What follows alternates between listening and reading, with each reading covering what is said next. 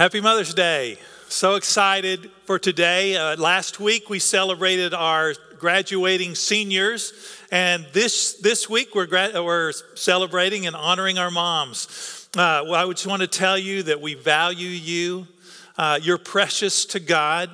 You're first responders in the home, and I praise God for you. Scripture talks about honoring, giving honor to those whom honor is due in Romans. It also tells us to honor our mothers and our fathers. And so this is a day to honor our mothers and to lift them up and to let them know how much we value them.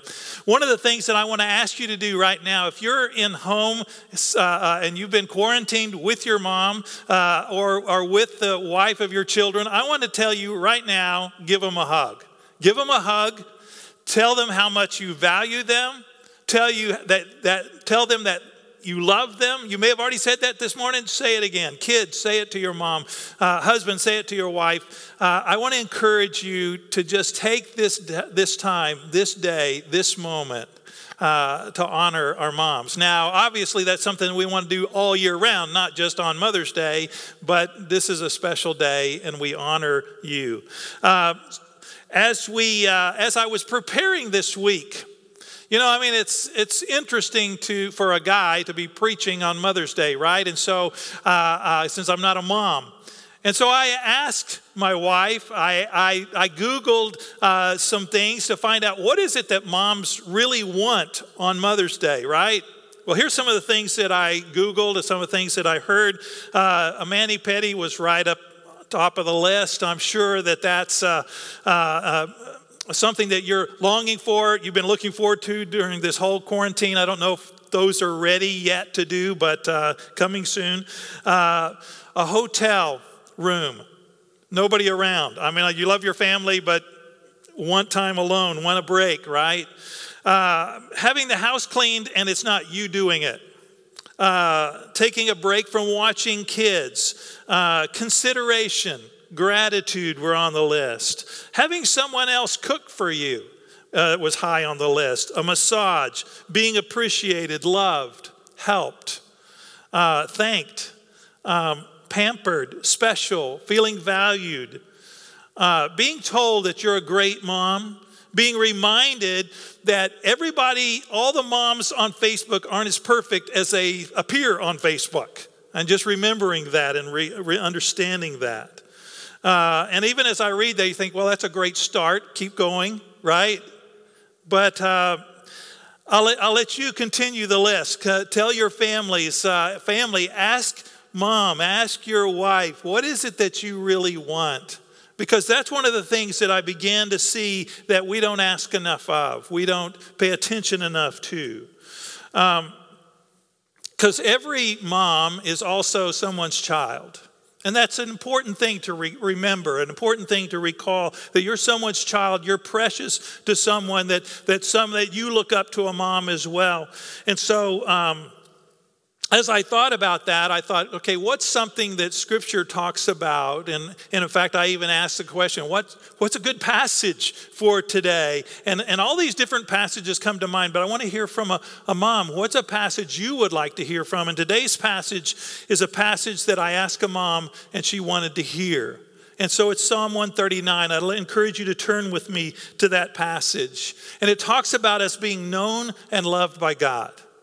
And I think one of the deepest things that we long for in our hearts is to be known and to be loved. And so we're going to talk about that this morning. What does it mean to be known? And what does it mean to be loved? Because there's a question in our minds. There's a part of us that wants to be known. There's a part of us that is embarrassed about what people will find. Because we're afraid. And this applies to all of us, not just moms. It's something that we all have to wrestle with. Is this idea that if this question in our hearts, that if people really knew me, if they really knew me, if they knew what's going down on the inside of me, they wouldn't love me. They might even despise me. They might even want to run away. And so there's that nagging thought that I'm not what other people think that I am. And so we wonder if somebody really knew me, would they really love me. It's a self-image struggle. It's a struggle that we face, and it causes us to struggle with people's compliments and their hugs, and they're saying you're special and you're valued, and you're feeling inside, I'm not special, I'm not valued. And so this one message is going on inside, and you hear this message on the outside, and you tend to deflect it, and you don't receive it like you could. And so when we look at this passage today, we find out that we have a God who knows us. He knows everything. He knows those things that we're embarrassed about, that we're afraid people will find out. He knows the ugly. He knows the beautiful. And he loves us.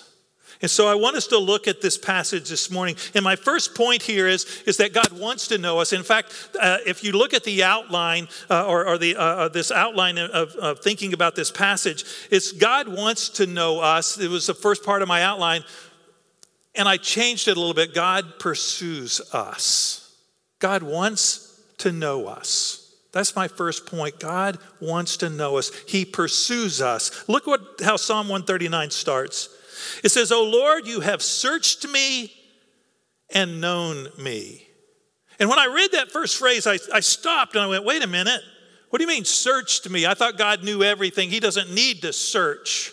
He doesn't need to evaluate. He doesn't need to, in fact, the word search means to explore and to probe. And he doesn't need to do all those things. He already knows everything about me. Why would he need to search me and probe and explore to understand me? It's not for his sake. It's for our sake. We want to be pursued. We want to be someone to come and want to know us. We want people to ask questions for understanding. We want them to ask. In fact, I think it's one of the reasons why God tells husbands in 1 Peter 3, live with your wives in an understanding way. It means that we take time to understand. It means that we ask great questions. It means that we want to know. We want to be pursued. We want to be known by God. And God is the hound of heaven. He pursues us. Augustine called him the hound of heaven. Scripture doesn't say that. But the hound of heaven that just wants to be near us, our dogs, our pets, our animals we know, they want to be with us. They want to be near us. They don't know anything about social distancing. They just want to be right up next to us, curled up beside us, in our laps, licking on us, loving on us. And I think God, the God of the universe, he pursues us. He comes after us. He wants to be near us. He says, you have searched me and known me. That word for know is a very intimate type of knowing. It's the knowing between a husband and a wife. It's this knowing that's more than just I know a person's name and I know their favorite colors and I know it's this walking through life together knowing. It's experiencing one another. It's walking together. It's living life together.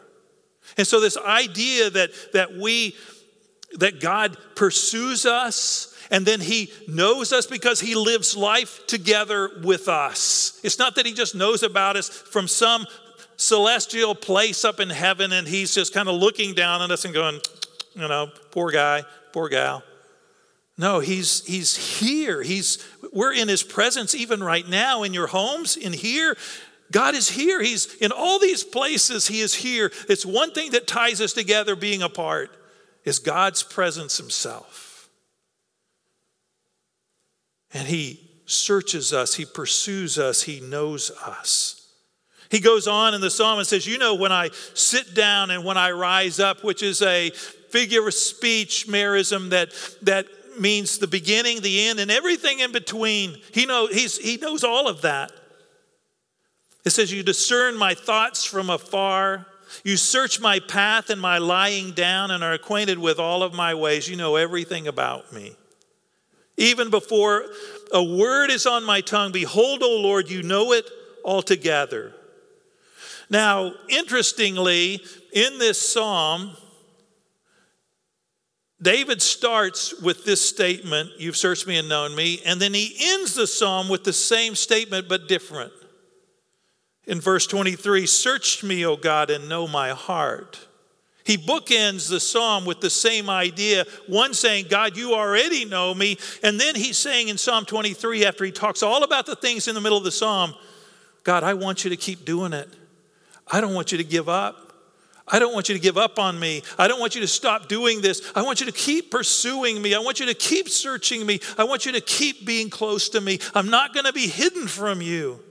Because our tendency is to hide. Our tendency is that we're afraid of what God is going to find. We're in our hearts, there's a little bit of Adam and Eve in us that we want to go hide in the garden. And even in the garden, it wasn't Adam and Eve that were pursuing God. It was God pursuing them. And I think so many times we think that it's our job to pursue God. We think that it's our job to find him and to be close to him and that's a task that we have to do. But what we don't realize is, no, it's God's job. God is the one who pursues us. He's the one who comes after us. And here in the psalm, he says, search me and know my heart. Try me and know my thoughts. Remember at the beginning of the psalm, he's talking about our thoughts, that you already know my thoughts. Even before I think them, even before I speak them, you know what's going to be there. And he's saying, I want you to try my thoughts. Once you know them, I want you to try them. And I want you to see if there's any grievous way in me, any painful way, any way that leads to pain. And lead me in the way everlasting. I want you to be the Lord of my life. I want you to lead me. I want you to take that time. You already know everything about me. I want you to continue to search. I want you to continue to pursue. And it's a prayer to our God. And I think this is a prayer we need to pray. We need to pray David's prayer back to God. God, you search me and know my heart. You pursue me. Father, you understand me. You live life with me. And I don't want to live in the painful way. I make a lot of bad decisions. I want you to help me with that. I want you to notice when I make a grievous decision and lead me in the righteous way, in the way that is right, in the way that is true, in a way that encourages me. And so we want God to pursue. We want God to know. And let's ask him to continue to do so.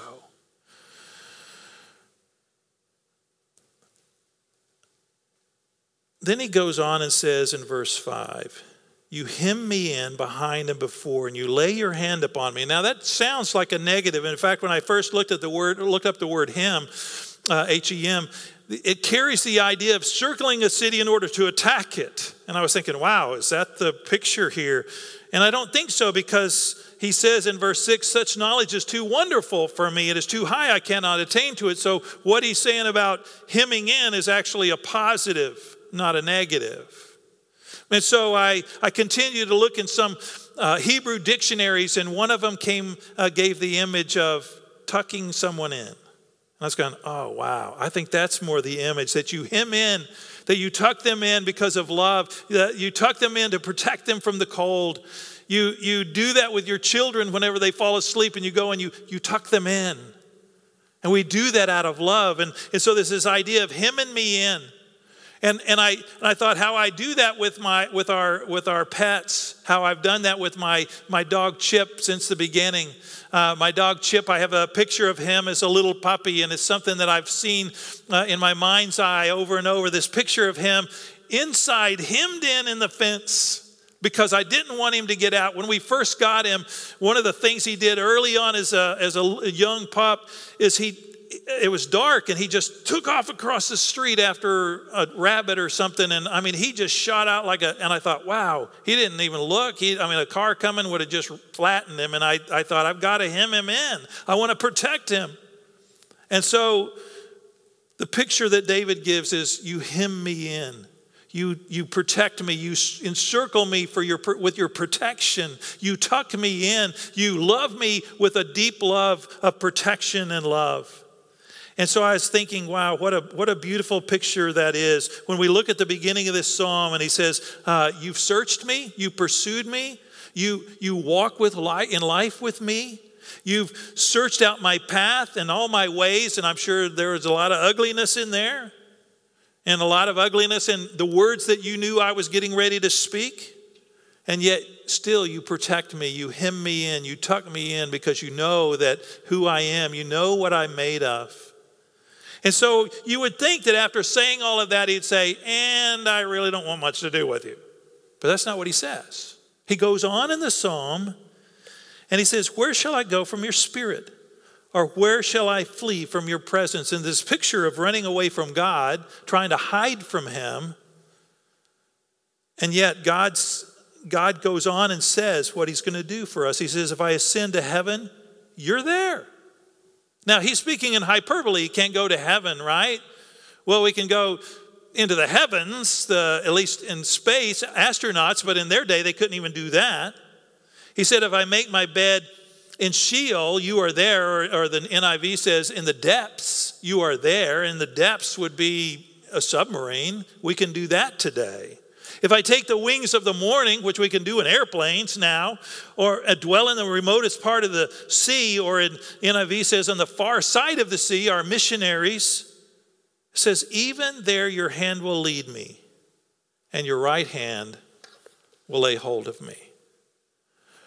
And I thought how God wants to search us and know us. He pursues us and he knows us. He lives life with us. And he wants to, this is my second point, he wants to be everywhere with us.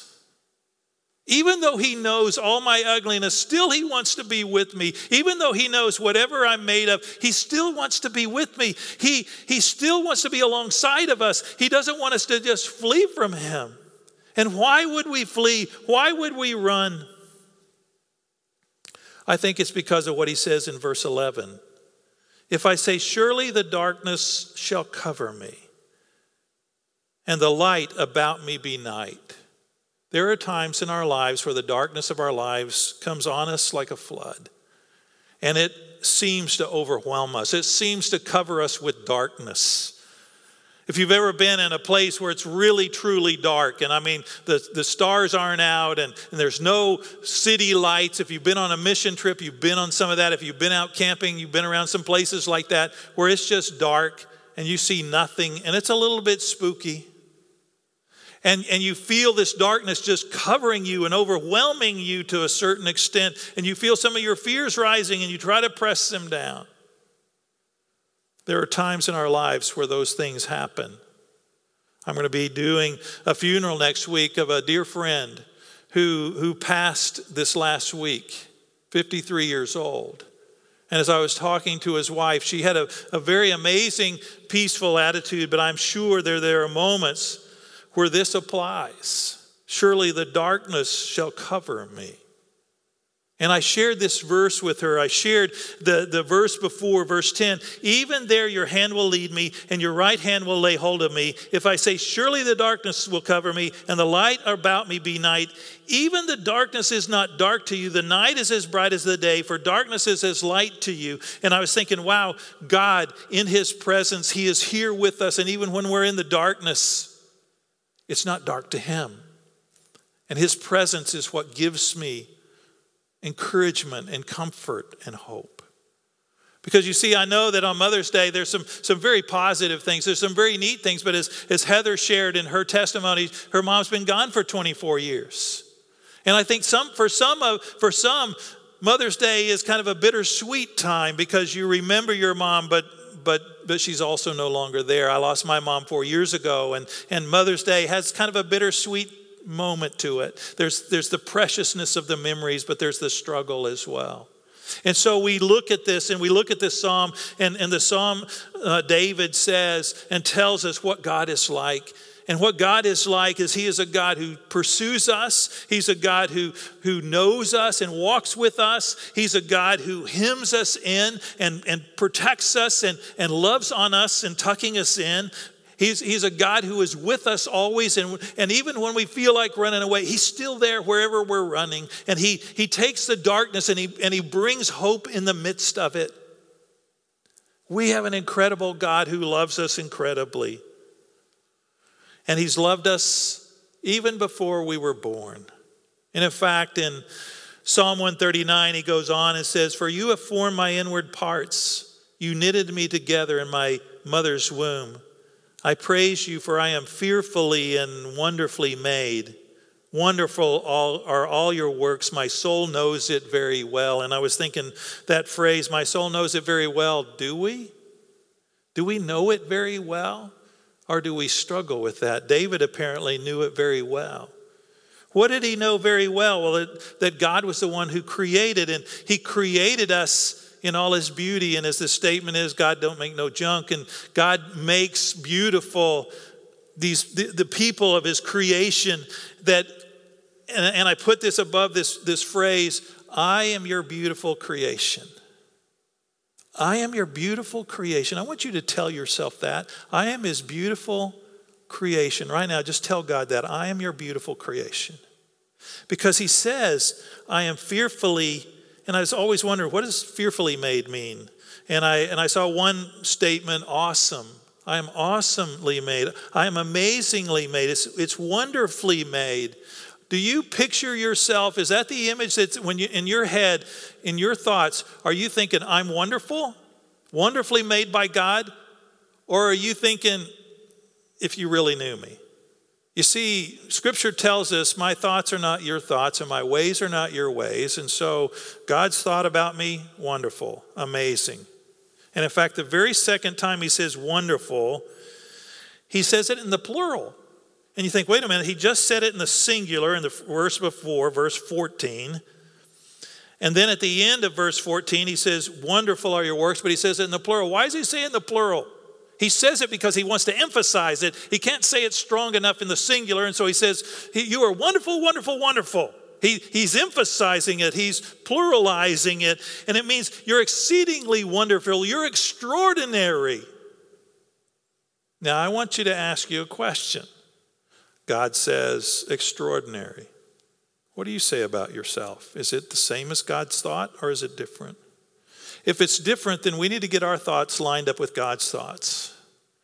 And whatever you're thinking inside about yourself that's not extraordinary is not true. It's a false thing to believe. It's a fake you.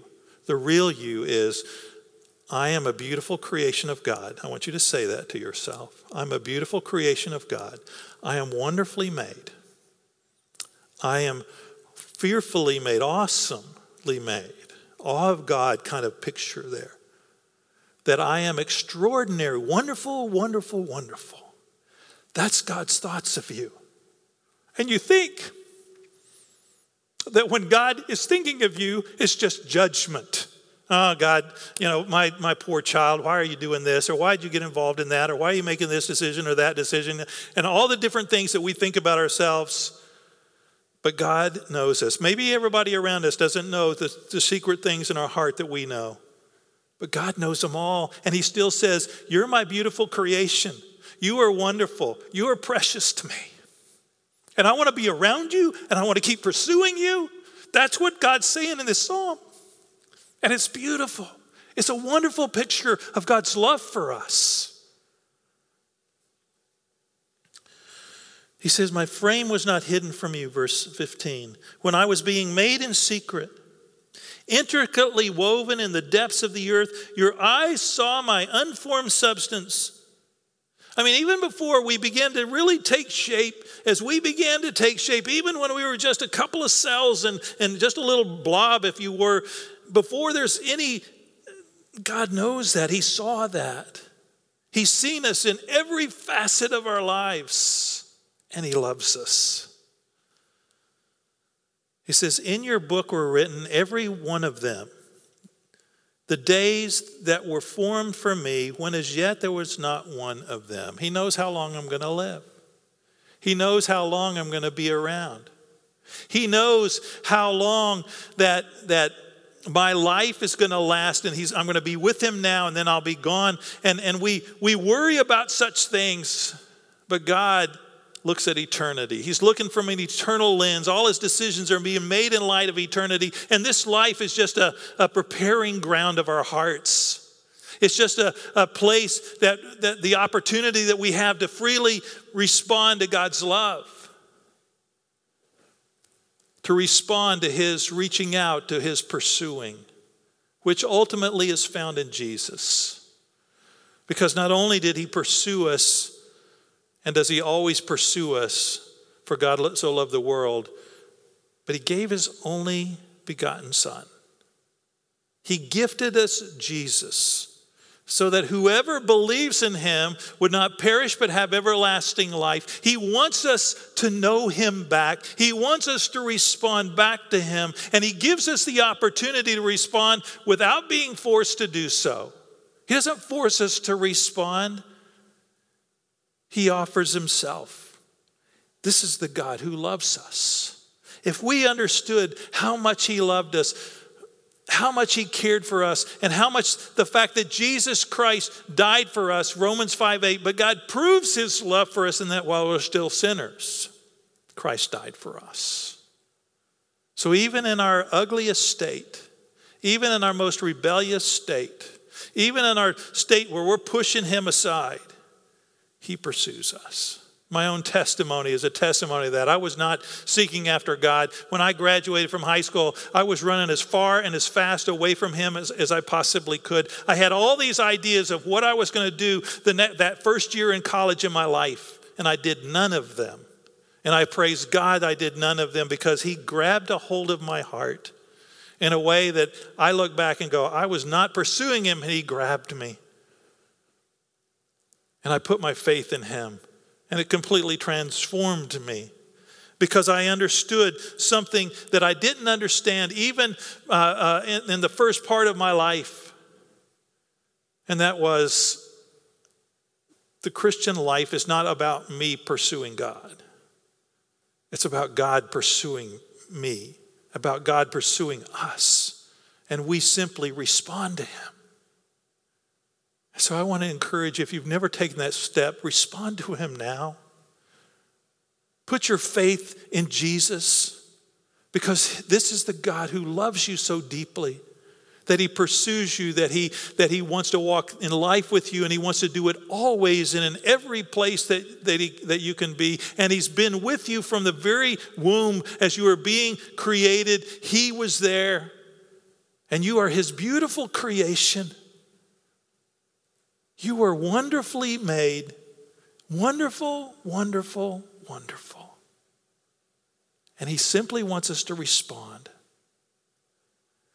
David, in his psalm here, he begins to speak pretty harsh things, actually, in verses 19 through 22, where he says, oh, that you would slay the wicked, O God, O men of blood, depart from me. They speak against you with malicious intent. He's trying to protect God. And what we find, and you can read that imprecatory part in Matthew chapter 5, in the Sermon on the Mount, Jesus says to love our enemies and to pray for those who persecute us. And so that is a change from what David is praying here. God has asked us to love those, even those who despise his name. So what is his prayer? Even David comes back to, okay, you're the one who pursues. You're the one who knows. Keep doing it. Keep it up. Keep pursuing me. Keep walking through life with me, knowing and seeing everything that I am. Because you pursue us. You want to be with us always. We are your beautiful creation. And so we ask, keep it up. Keep pursuing. I want to know you. I want to be known. I want to be known by you. Paul talks about this and talks about his wanting to be known and knowing. And I just think, wow, that's what God has for us. He loves you. He loves you deeper than you could ever love yourself. He knows you more than you could ever know, and he still loves you because you are precious in his sight. Father, we come to you this morning and we look to you.